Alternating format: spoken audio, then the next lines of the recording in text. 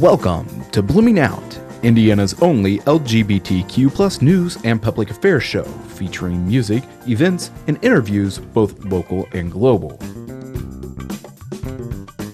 From the WFHB studios in Bloomington, Indiana, this is Blooming Out.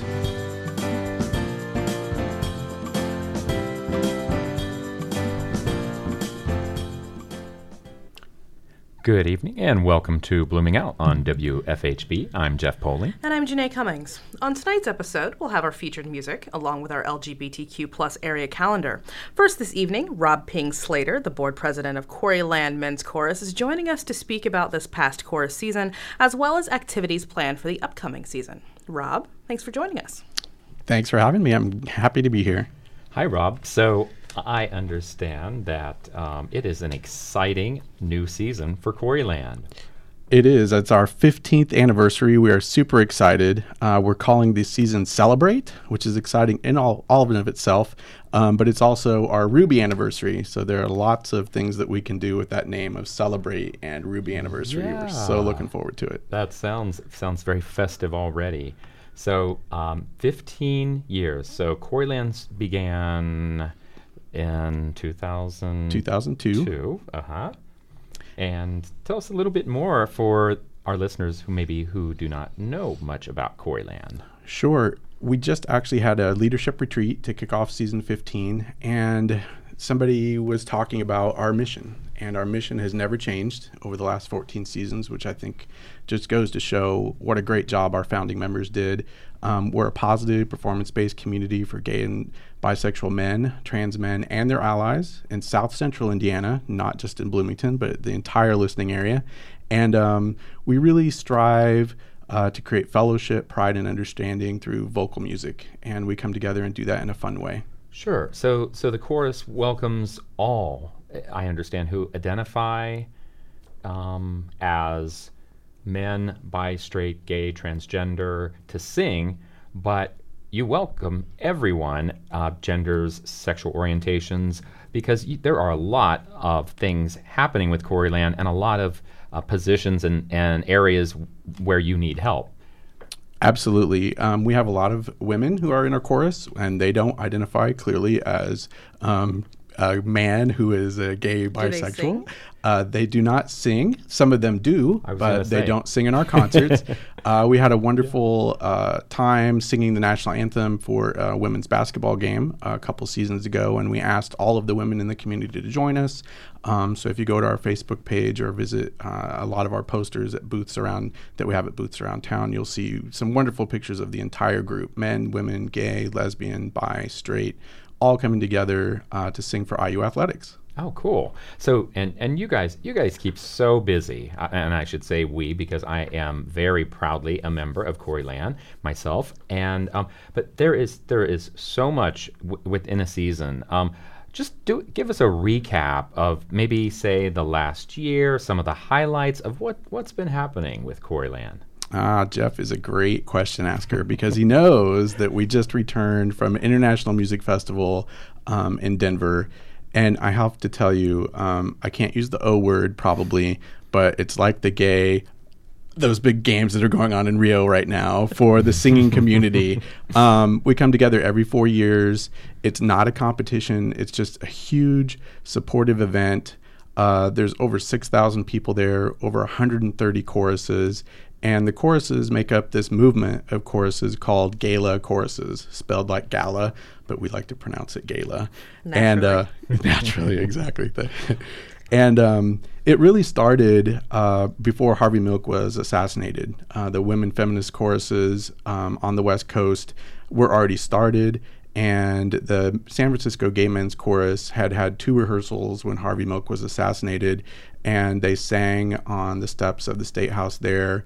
A piece that we actually sang at, not our chorus, but that was sung at Gala by a wonderful activist named Holly Neer. And just a beautiful song that they did way back then. And that's really what sort of kicked off the Gala choruses movement. And now here we are, 30, 40 years later, hundreds of choruses, thousands of members coming together to support each other, to sing about LGBT plus rights. and it's just an amazing thing. When I came back, I said my goal for 2020 is to get more people there, not even performing, but just to experience the hundreds of performances that happen and just the love and community of all of those people coming together. I agree. It was absolutely one of the most awesome moments with the chorus that I've had, and just in general in my life. It was amazing. We met chorus members from all over, literally all over the globe. Some of the ones that just blew me away, just the fact that they were there, right, is the chorus from Cuba, right? The first time ever. Absolutely. I think their name is Mano y Mano. Yes. And they sang as part of the, I believe, part of the Los Angeles gay men's chorus set, and they were amazing. Sure, yeah, they were. But I mean, it was every chorus that you've ever heard of in the United States and abroad, and it was just phenomenal and theatrical. I mean, we are talking, Broadway caliber performances in some cases. Absolutely. They have what are called coffee concerts, which are usually in the morning. This is usually following some sort of leadership workshop or leadership breakfast amongst people who want to learn from each other, which is a wonderful aspect of the gala choruses, that they help each other out. But these coffee concerts, I attended one by the Washington, D.C. Men's Chorus. I attended one from Atlanta, one in Boston, and these choruses do a full hour-long presentation, whereas the Quarryland Men's Chorus was slated for a 25-minute block. So you literally get 25 minutes to get on stage, sing a few songs, and get off stage. And you really try to represent your state or your area, or just the people who are sort of sending you and promoting you, and the people that you are representing, like we do here as a nonprofit in Indiana. And if I recall, it was a pretty positive response. It was wonderful. It was hard for us. We couldn't see our audience, which is really unusual. Right. We're used to singing in venues local to Bloomington or local to South Central Indiana, where we can really connect with faces in our audience, really see the smiles of people as we are singing. And so we were in this big opera house, probably would seat over 3,000 people, and the stage lights and just all the amazingness that is doing a professional performance made it so we couldn't see our audience. So Right. It was a little frustrating to us, I think. But the response was amazing. Having people come up to us afterwards, have people posting things on social media and just saying, we can't believe in 2012 you brought 18 performers and now you have 30. You've grown so much, and your musical talent is really apparent when you get up there and sing. Sure. And we had a lot of Hoosier support in the Opera House, if I recall. We did. We had some local people from the Indiana University Gay and Lesbian Bisexual Alumni Association, which was great to have some of them in attendance. We also had some of our own partners, spouses, and friends who traveled with us to Denver to support us. And some other choruses that are local to the Midwest also made sure to show up and just give us their support, which was wonderful. It was an amazing weekend, and one of the more interesting kind of uncertainties of that weekend. Do you recall in downtown Denver there was also another very large, well-publicized event that was scheduled to go on? There was. So I actually have a personal story. The Western Conservatives were having their convention right before the Gala Festival showed up. And coincidence? I wonder. Yes. So the presidential nominee, Donald Trump, was actually there the Friday before we arrived. And there was a lot of worry and concern that something might erupt between the one very liberal group and one very conservative group. And I actually met some people from the area who also were concerned about what might happen. Luckily, everything was fine from what I could tell. My partner and my husband and I actually stayed in the same hotel where the conventioners were were there. And there were welcome posters welcoming gala choruses and everything in the lobby. So the hotel really, I think, did a good job of helping to quell that fear that something might happen. I agree. Yeah, I was very impressed with the Denver, the community, the hotel, the just everyone that was involved that welcomed people from gala. It was wonderful walking down. They have a big boulevard in Denver, the 16th Street Mall, and they had asked all of the choruses to have a banner created. And so Quarryland Men's Chorus had their first banner posted in a major city, on the street sign as we walked down, and it happened to be next to the Beijing chorus, which was pretty amazing to be up there with another international chorus right there on the 16th Street Mall. Sure. What else happened in the previous season, apart from... So our last season was called Why We Sing, and it was really a wonderful season of coming together. I mentioned gala choruses. A lot of the pieces that we sang last season had been commissioned works by other gala choruses from all over the country. We also commissioned a work last season, which is a really big undertaking for such a small chorus. Can you explain that to us, what that means? Sure. So commissioning a work means it's something... we particularly reached out to a composer in Indiana, so we wanted to sort of keep it as local as we could. So she wrote the music.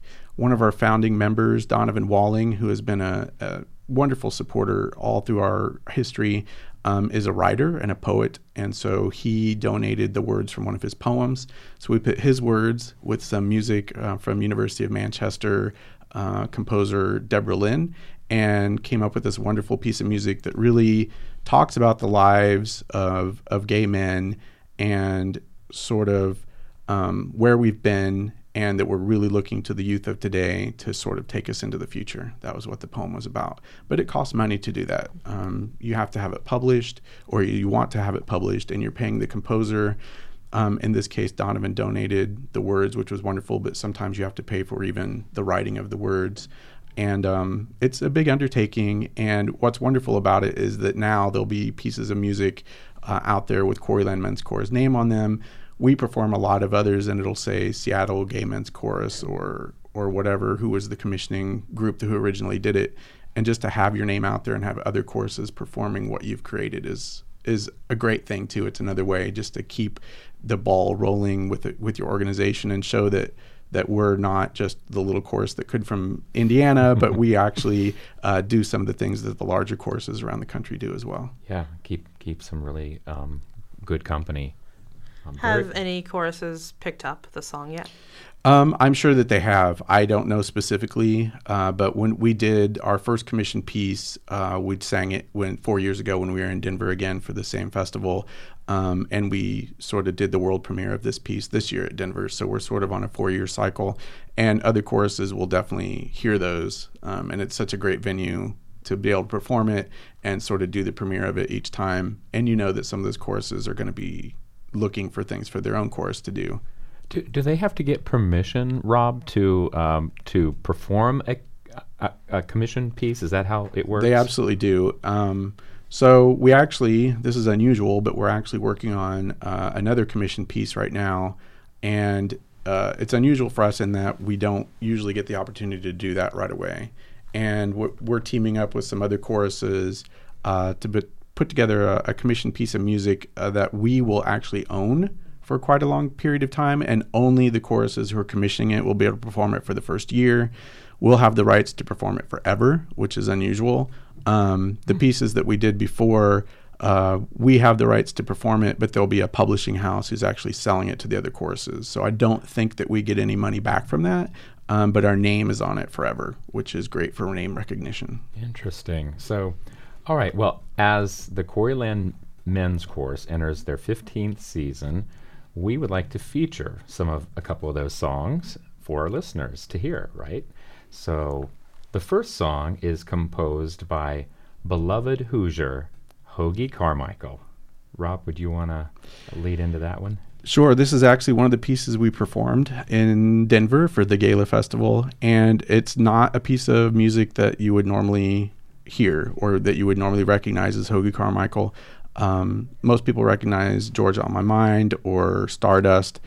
This one is called Ain't God Good to Indiana, And it's very much of a different style for Hoagie Carmichael than what you would normally hear. So enjoy.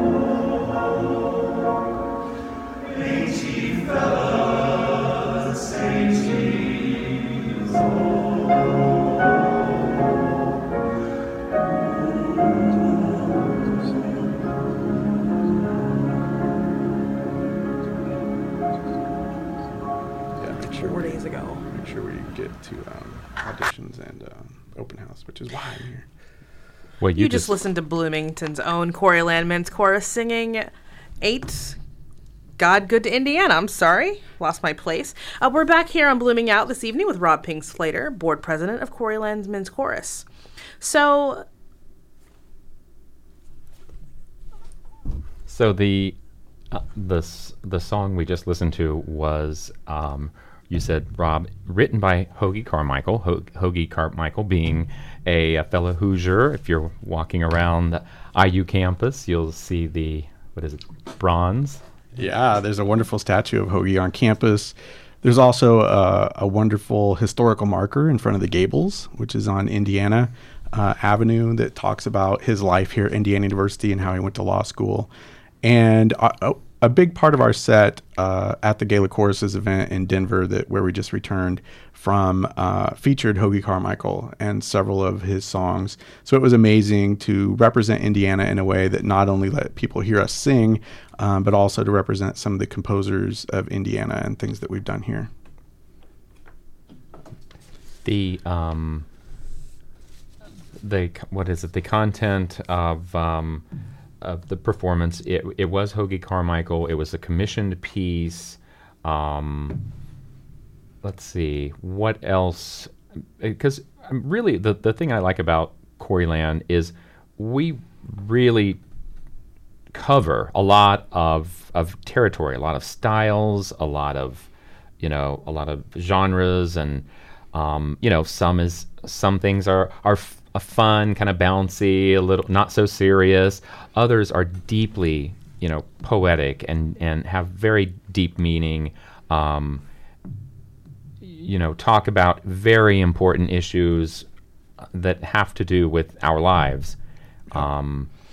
And sometimes we just sing something because we do it well. So I asked our artistic director, Barry McGee, when he introduced the set to us for Gala, I understood the Hoagie Carmichael pieces because he was from Indiana. I understood our commission because it was from Indiana. And there was another piece that we performed called Hodie Christus. And I said, what's its connection to Indiana? And he said, there's none. We just perform it really well. And this is a very classical piece of music in Latin. It's a little bit difficult to perform, but we really do, as a chorus of less than 40 performing members at any one time on stage, we really do have wonderful blend, and we come together and have fun to create that blend and really work together hard. And that's why we added that to our repertoire for Gala in Denver, just because we're able to perform it well, and it really does show the gamut of what we're able to do, from classical to fun. We do pop things as well, that especially if they're relevant to something that we want to talk about. When marriage equality was big, we did a Bruno Mars piece for one of our concerts, and it was all about, just marry us, please. Just let us get married. Right. And I also like the venues, and it's not just churches, it's not just opera halls. For example, I'm thinking a winery. Yes. So last year we did our first big cabaret and cabernet, which was a big fundraiser for the chorus. Our goal was to raise around $1,500, and we raised over $3,500.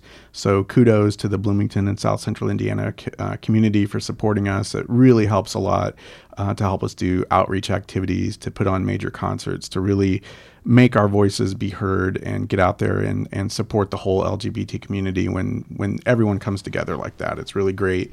And we also perform for area events like Spencer Pride. We went there and we literally brought down the house as we collapsed the stage under thunder and lightning, singing some of our songs there. And we're getting ready to perform for the Bloomington Pride Summerfest coming up on August 27th in downtown Bloomington. So I'm really looking forward to doing that as well. Right. And now that's a 3 p.m. performance, I Our believe? performance is at 3 p.m. And I believe we also will be kicking off the festival by singing the national anthem, which will be a great addition to the festival this year. Awesome. It's your Ruby anniversary, 15 years. Apart from Bloomington Pride Summerfest, which of course is a fantastic event, what else do you have in store this year? So right now we're really concentrating on recruiting new members. So if you go to our events listing online, you'll see a few things where we're going to the Bloomington Volunteer Network Fair, which will be at the Farmers Market on August 20th. So if people are interested in coming and learning about the chorus, they can visit us there from 10 a.m. to 1 p.m. They can also come to the 4th Street Arts Festival, which is September 3rd. And they can also come and we do several events at Indiana University as well. There's a 7th Street Block Party that's coming up quick. And there's also the Student Involvement Fair, which is also coming up. So those are all places where people can actually come, learn a little bit about the chorus. And that all sort of builds up to our fall open house, which is August 22nd. I call it a meet, a greet, and learn and sing because we really do have some time to get to know the chorus members, to learn a little bit about chorus history. We do some singing because we are still rehearsing to get ready for the Bloomington Pride Summerfest. And we have a little bit of cooking punchies. Wow, it's been a long day. Yeah, cooking punchies are mighty better than cooking some punch. I think a couple of us are punchy. I'm definitely punchy. So it's just a great time to be social with the chorus, to learn more about us. And then also watch a rehearsal or sing along if you really want to jump in and get your feet wet. Yeah. Where's the home base, Rob? Where can people just stop by and? Yeah, we have been really lucky. There's an open and affirming congregation here in town called First United Church. They're located at 2420 East 3rd Street, and they have opened up their doors to us for rehearsal space. We also have done several of our concerts there. So our open house on August 22nd will be there at First United Church. And then the following week, people can return for our fall auditions. And we do auditions before and after our regularly scheduled rehearsal. So that will be August 29th, 6 to 7:30 p.m. We'll hear people if they'd like to audition. And then we have rehearsal 7:30 to 9:30. And then we'll hear more auditioners 9:30 to 10. The auditions are really easy. You come in, You have a little interview with the artistic staff. They might have you sing some scales, sing along with the piano a little bit, something that's pretty easy just so we can see how good you are at matching pitch. And that's really it. They're really just trying to find out what section would be best to put you in and find out what experience you might have had in any other choruses, if any. We have people who come in who have never sung with a chorus before, who have no musical training whatsoever, but they're able to follow along with the person they're sitting next to, or they're able to download some of our recordings and learn at home on their own smart device or on their computer, and they're able to sing with us as well as the people who have graduated from the Jacobs School of Music. Are you looking for any particular types of voices to fill out the choir? Men's voices. Men's voices. That's all we're looking for, yep. So that means if you're a trans person or you are a male person, as long as you can sing the parts of the male voices, we are happy to have you. And you have this season, I believe I was noticing there was conversation, and it was very obvious that there are a lot of tenors with this season. It was amazing. At our last rehearsal last Monday evening, we had 6 new people, and almost all of them were tenors. Last season, we had 14 baritones and 6 first tenors, so we were really baritone heavy. I think part of that was a lot of people were still traveling.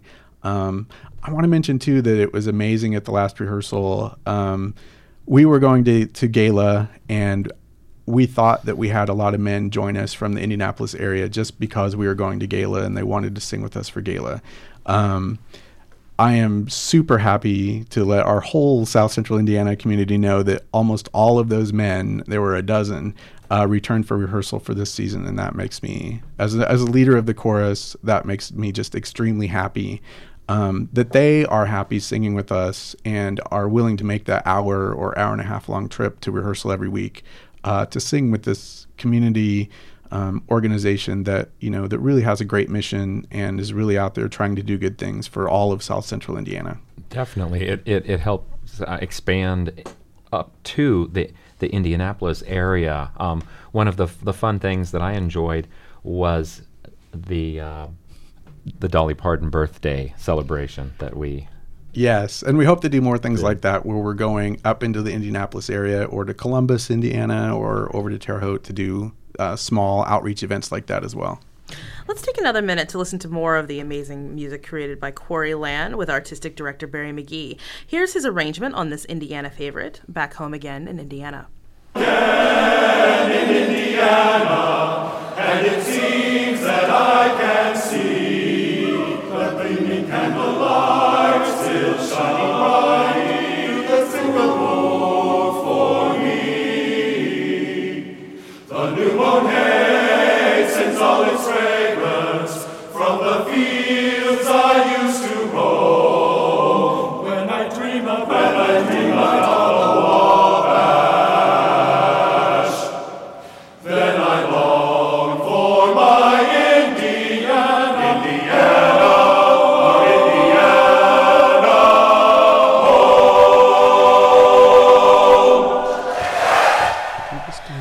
That was artistic director Barry McGee's arrangement of Back Home Again in Indiana, sung by the Quarryland Men's Chorus. So, Rob, let's see. There are, like you said, quite a few things happening. We've got Bloomington Pride Summerfest coming up. You've got the 4th Street Festival of the Arts. Now, is that the first time that Quarryland is going to perform there? It isn't. We've actually have sung there in the past. We've sort of taken a hiatus for a couple of years. It's a really busy weekend with it being a holiday weekend. So a lot of our performers are out of town. Sure. So our plan is this year, though, to perform at noon on Saturday, September 3rd. And we hope to sort of get back into the swing of being at the Arts Festival. We really actually received a lot of attention there last time we were there. They took some of our music and they used it for a lot of Bloomington marketing. So it was actually the background for a marketing piece for Bloomington, Indiana, which was really fun to hear our voices. And nice. You can hear that on YouTube and see it on YouTube. Oh, okay. Great. It looks like you wrap up the 2016 run of events with a winter concert. Can you talk about that? It is true. And because of it being our 15th season, we're really hoping that we can get some alumni to come back and perform with us. Our artistic staff is working on compiling a short list of some of the favorites that we've performed over the last 14 seasons, and we're going to let our Quarryland community vote on what we're going to be performing. And in addition, we're going to ask alumni to come back, and even if they only have time to come to a couple rehearsals, if they're able to come back and sing one or two pieces with us, we're going to welcome them to the stage with us. And so it should be a much larger chorus than people are usually seeing, and hopefully a much larger audience as well. It's really wonderful looking out into the pews at First United Church and having them all be full with smiling faces, listening to things that really mean something to each of them. And one of the things we always say is we have a very eclectic mix of music. So if we're singing something that maybe you haven't heard of before or that you can't quite snap your fingers to, wait a minute or two and we'll be singing something very different probably as the next piece. Right. And you have just some wonderful concert sponsors, right? We do. We're really excited. I just found out this past week we have our first season sponsor for season 15, Honor Realty, which is actually out of Indianapolis, has become a sponsor.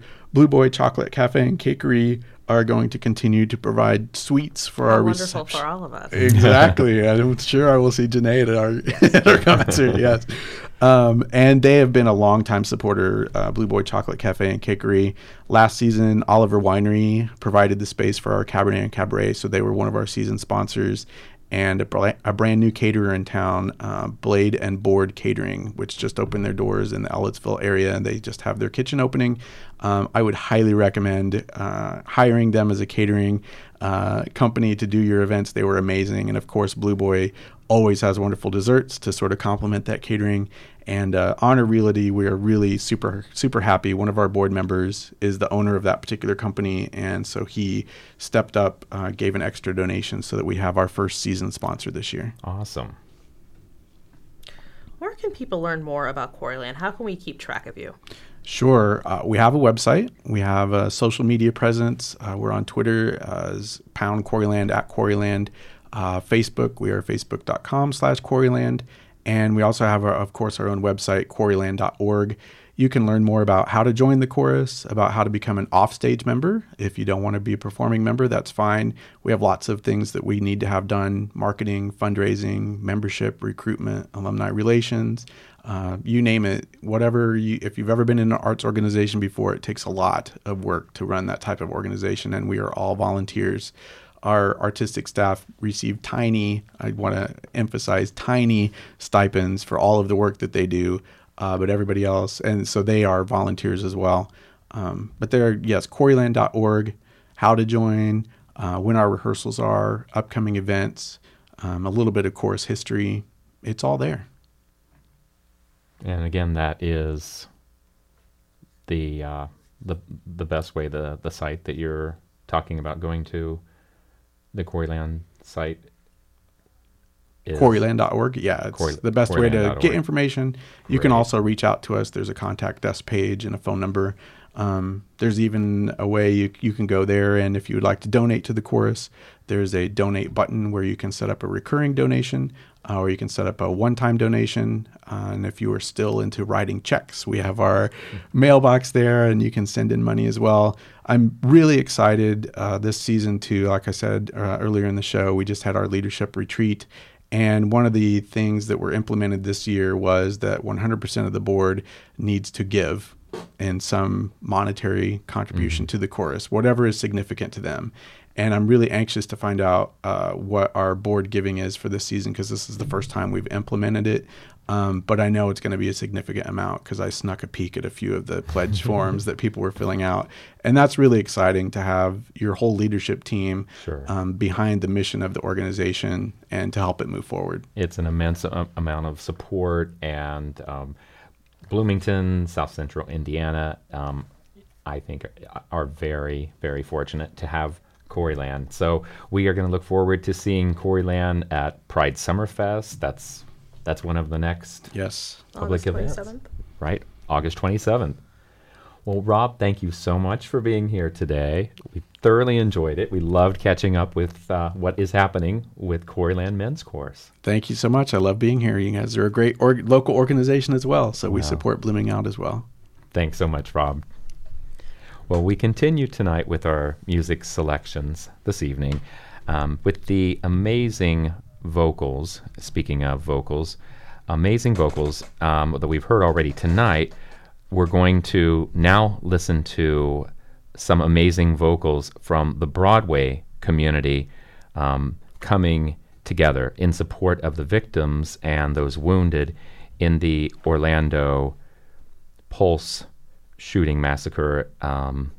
The group came together on June 15th with a cover of Burt Bacharach and Hal David's What the World Needs Now is Love. 100% of the proceeds from the sale of this song will benefit the LGBT Center of Central Orlando. So here is What the World Needs Now is Love, performed by various Broadway stars.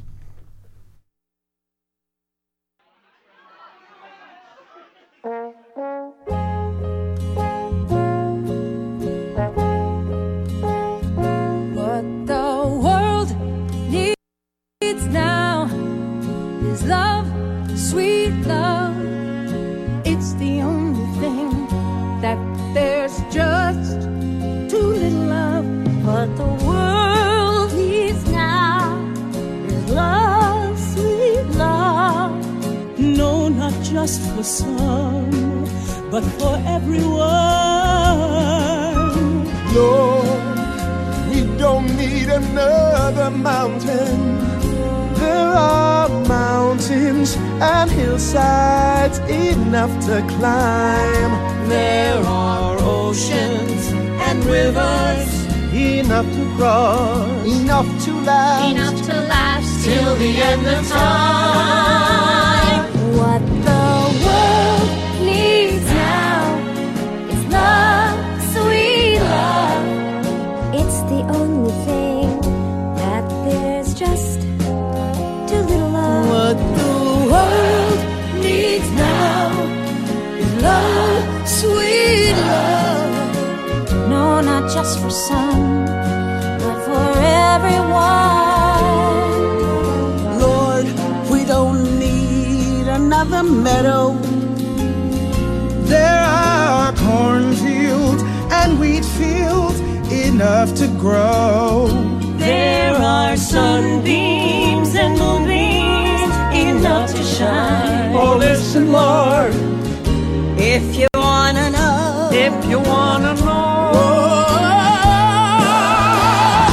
What the world needs now is love, sweet love. It's the only thing that there's just too little of. What the world needs now is love, sweet love. No, not just for some. But for everyone.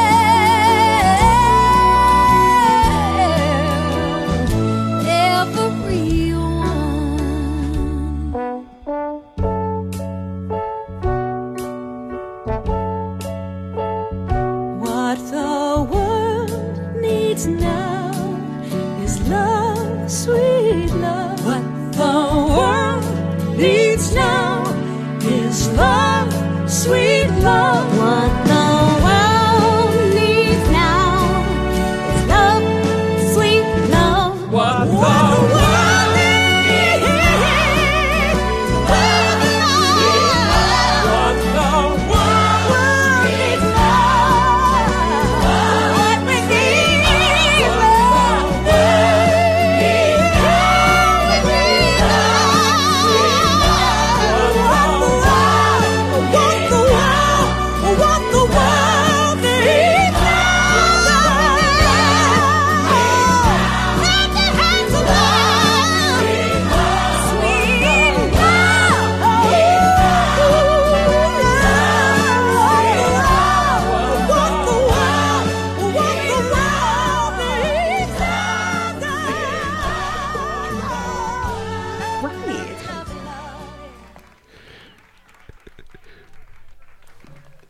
we're back here. Actually, no. Let's do underwriting. Support for WFHB and Blooming Out comes from The Back Door, downtown Bloomington's queerest bar, dance club, and venue. From live bands and DJs to drag shows and karaoke, there's something for everyone every day of the week. The Back Door is located at 207 South College in the alley behind Atlas Bar. More information on Facebook or online at bckdoor.com. Janae, this is kind of funny. We've laughed about saying that so many times we can't get it out of our mouths. BCK Door. We are back here with Blooming Out on WFHB, and producer Ryne Shadday has joined us for the remaining portion of the show. Now it's time for this week's LGBTQ plus news. This is from the Washington Blade. Headline, Trans Bathroom Use is the Next Frontier for Courts on LGBT Rights. In the aftermath of the historic decision in favor of marriage equality, the next LGBT rights issue the courts will likely settle is the right for transgender people to use the restroom consistent with their gender identity, although legal experts have different predictions on whether the endgame is the Supreme Court or lower courts. Last week, the U.S. Supreme Court weighed in on the case of a transgender Virginia student whose school barred him from using the boys' restroom by issuing a stay, blocking a ruling in his favor from the U.S. Fourth Circuit Court of Appeals from taking effect. The law supporting the case for Gavin Grimm, a student at Gloucester High School, is Title IX of the Education Amendments of 1972. The Fourth Circuit determined the prohibition on gender discrimination in schools requires the school to allow Grimm to use the restroom consistent with his gender identity. Observers have predicted the 5-3 stay indicates the Supreme Court will grant review in the case as part of its upcoming term. After all, issuing a stay requires a vote of 5 justices in the Supreme Court, but granting a writ of certiorari or agreeing to take up the case takes a vote of 4. Ilona Turner, legal director of the San Francisco-based Transgender Law Center, said agreement from the Supreme Court to hear the case is pretty unlikely because the Fourth Circuit decision is so legally sound and the issue is new in federal courts.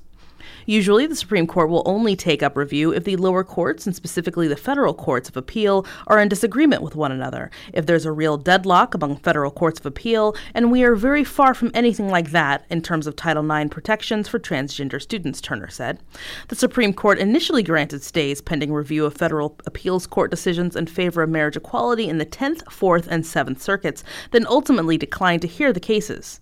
Only after the 6th Circuit upheld bans on same-sex marriage, creating a split among the circuits, did the Supreme Court decide to adjudicate the marriage issue. Moreover, U.S. Associate Justice Stephen Breyer, considered one of the 4 liberal justices on the bench, voted with the conservative justices to grant a stay as a courtesy. 5 lawsuits are challenging North Carolina's House Bill 2, which prohibits transgender people from using the restroom in schools and government buildings consistent with their gender identity. Those lawsuits include one filed against the law by U.S. Attorney General Loretta Lynch and another by Lambda, the American Civil Liberties Union, and the ACLU of North Carolina, as well as countersuits filed by the North Carolina legislature, the Anti-LGBT Alliance Defending Freedom, and Governor Pat McCrory. A trial over HB 2 is set to begin in federal court on November 14th. Texas Attorney General Ken Paxton filed a lawsuit representing 12 states and 2 school districts against the Obama administration. Nebraska Attorney General Doug Peterson is representing 10 states in a separate lawsuit against the guidance. An initial hearing in the Paxton lawsuit is set for Friday. In Wisconsin, a transgender student has filed a lawsuit against Kenosha Unified School District for barring him from the boys' restroom and not respecting his gender identity in other ways. A similar lawsuit was filed in federal court by a transgender boy in Talbot County, Maryland, and in Illinois, the Alliance Defending Freedom has filed a lawsuit representing Palatine School District against the Department of Education after a transgender student was granted access to the girls' locker room. In Ohio, the Alliance Defending Freedom is representing Highland School District in a similar lawsuit over the federal government's requirement for accommodation of transgender students. Also pending is the lawsuit against Mississippi's recently enacted Religious Freedom Law, House Bill 1523, which allows businesses to prohibit restroom usage in accordance with gender identity. A federal court has placed an injunction on enforcement of the law, but litigation isn't yet resolved. Joshua Block, a senior staff attorney for the ACLU's LGBT project, said the stay in the Grimm case may impact proceedings in these other cases, but they're unlikely to reach the Supreme Court in time for joint consideration. Some judges might hold off on ruling, some judges may not, Block said. I'm sure the different parties in the different cases will be arguing to the judges whether they should move forward, but obviously I don't think there's any case that is in a posture of being decided by a district court and being decided by the Court of Appeals before mid-October. A key decision bolstering the case, transgender people must be allowed to use the restroom consistent with their gender identity under current law, is the 1989 Supreme Court ruling in Price Waterhouse v. Hopkins, which determined gender stereotyping is actionable as sex discrimination under the Title VII of the Civil Rights Act. Courts and the U.S. Equal Employment Opportunity Commission have drawn on this ruling to determine transgender discrimination is barred under current law. Under Title VII governs employment. Although Title VII governs employment, not education, courts look to guidance on Title VII for interpretation of Title IX because both laws prohibit gender discrimination. Based on this precedent and other rulings under Title IX, Block expressed confidence the Supreme Court would rule in favor of transgender rights if justices grant certiorari to review the case. Here is an opinion article from Out.com's Michael Lambert saying that Donald Trump's Orlando visit spits in the face of LGBTs. My kitchen table is covered in white papers with simple drawings of human figures. A closer look at the stacks of documents tells the story of both antiseptic and grisly. Arrows traverse legs, arms, and torsos. Penciled notes from the medical examiner chill me every time I look at them. Exit wounds. These pages are the autopsies for the 49 victims of the Pulse nightclub shooting, which the Orange County Medical Examiner's Office released to the public during the last 2 weeks. The autopsy for Omar Martin, the shooter, lies folded in my bag, separate. So strange that in death, paperwork is the great equalizer.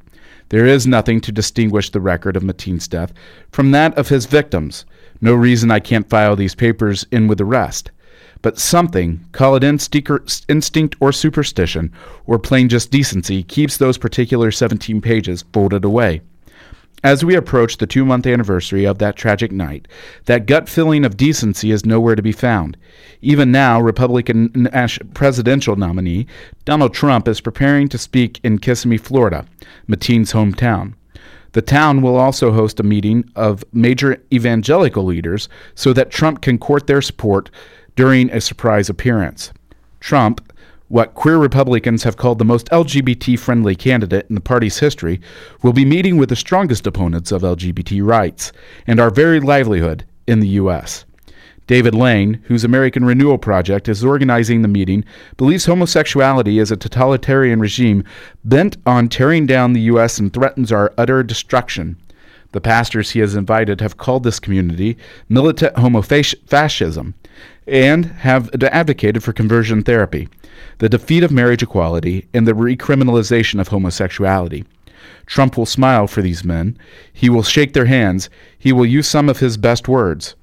Meanwhile, an evening waits before me where the pages of dead, innocent queer people ripple across my table. I will see the hundreds of gunshot wounds sketched, counted, and tabulated. I will hear again the interviews with survivors, still in bandages, still sleepless from nights spent, reliving the terror of the slaughter behind their closed eyes. There are many reasons why Trump does not deserve to be our president. The most significant for LGBTs, though, should be his time in Orlando, his association with these hateful zealots who profane the ground of our murdered brothers, sisters, and allies with their loathsome fear. If he stumps with these people, it makes him not just less of a candidate, it makes him less of a person. Rifling through these bare anatomical drawings, I wonder in what part of the human body resides that sense of decency. If it could be weighed and diagrammed and calibrated like all the rounds pulled from these 49 victims, I suspect whatever organ holds that decency, Trump lost feeling in it long ago. And if you support him after this week, I wouldn't be surprised if you have lost that feeling too. Due to we're running a little low on time, so we're going to skip ahead to our music break. This evening, our final song is from one of our favorite out musicians, Melissa Etheridge. The 1966 soul classic Hold On, I'm Coming was penned by the duo of Isaac Hayes and David Porter and recorded by iconic duo Sam and Dave. But for this explosive update 50 years later, rock superstar Melissa Etheridge's only partner is her 12-string acoustic guitar. The instrument serves as the perfect complement to Etheridge's fierce, smoky vocal, with both conveying the same exciting urgency of the original. Hold On, I'm Coming is one of the songs on Etheridge's Memphis Rock and Soul LP, due out on October 7th on Stax Records.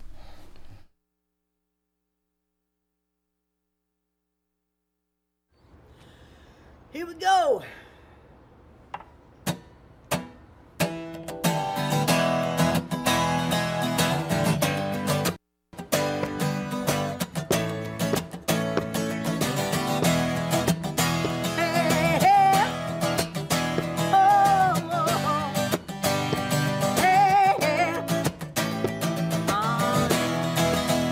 Now don't you ever be sad. Lean on me when the times are bad. When the day comes and you're down in a river of trouble and about to drown. Oh Lord, I'm coming. Oh Lord, I'm coming. Oh Lord, I'm coming. Hold on, I'm coming. Now don't you ever be sad. Lean on me when the times are bad. No need to suffer, 'cause I'm here. No need to worry, baby, 'cause I'm here. So hold on, I'm coming. Hold on, I'm coming. Hold on, I'm coming. Hold on, I'm coming. Reach out to me for satisfaction, yeah. Yeah, yeah. Call my name for quick reaction, yeah. Hey, oh,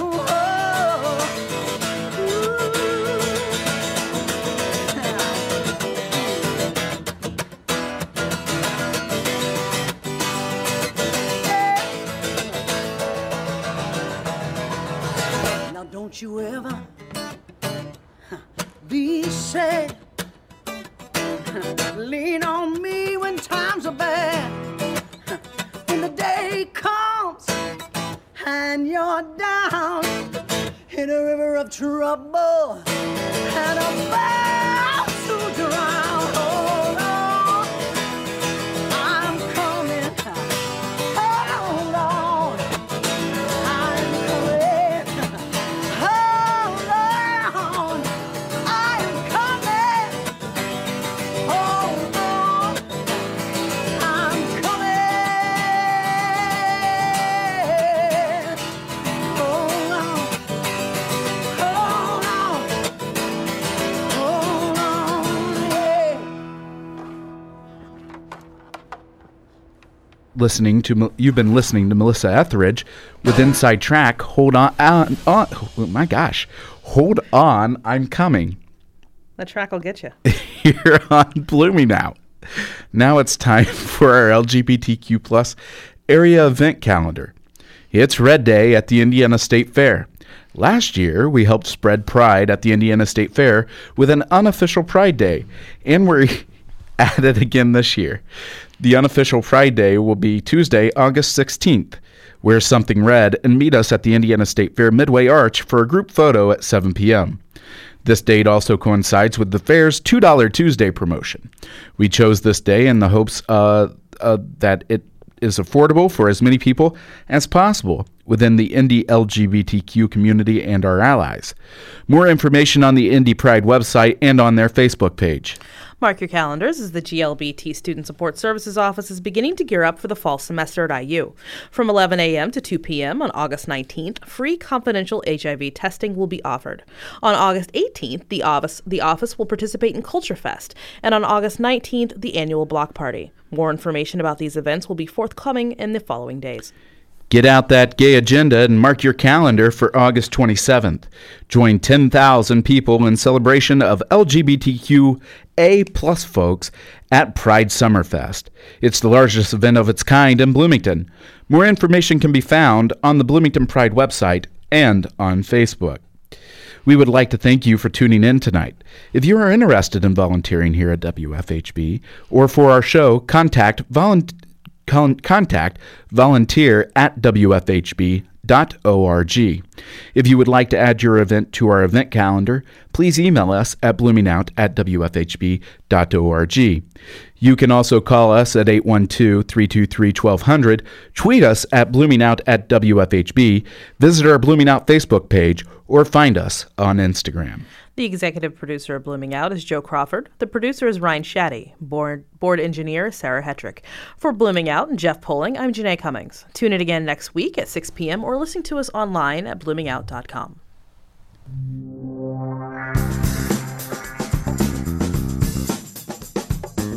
Thank you for joining us on Blooming Out. Be sure to find us online for past episodes, behind-the-scenes exclusives, and more at bloomingout.com. And don't forget to tune in every Thursday at 6 p.m. for Blooming Out on WFHB.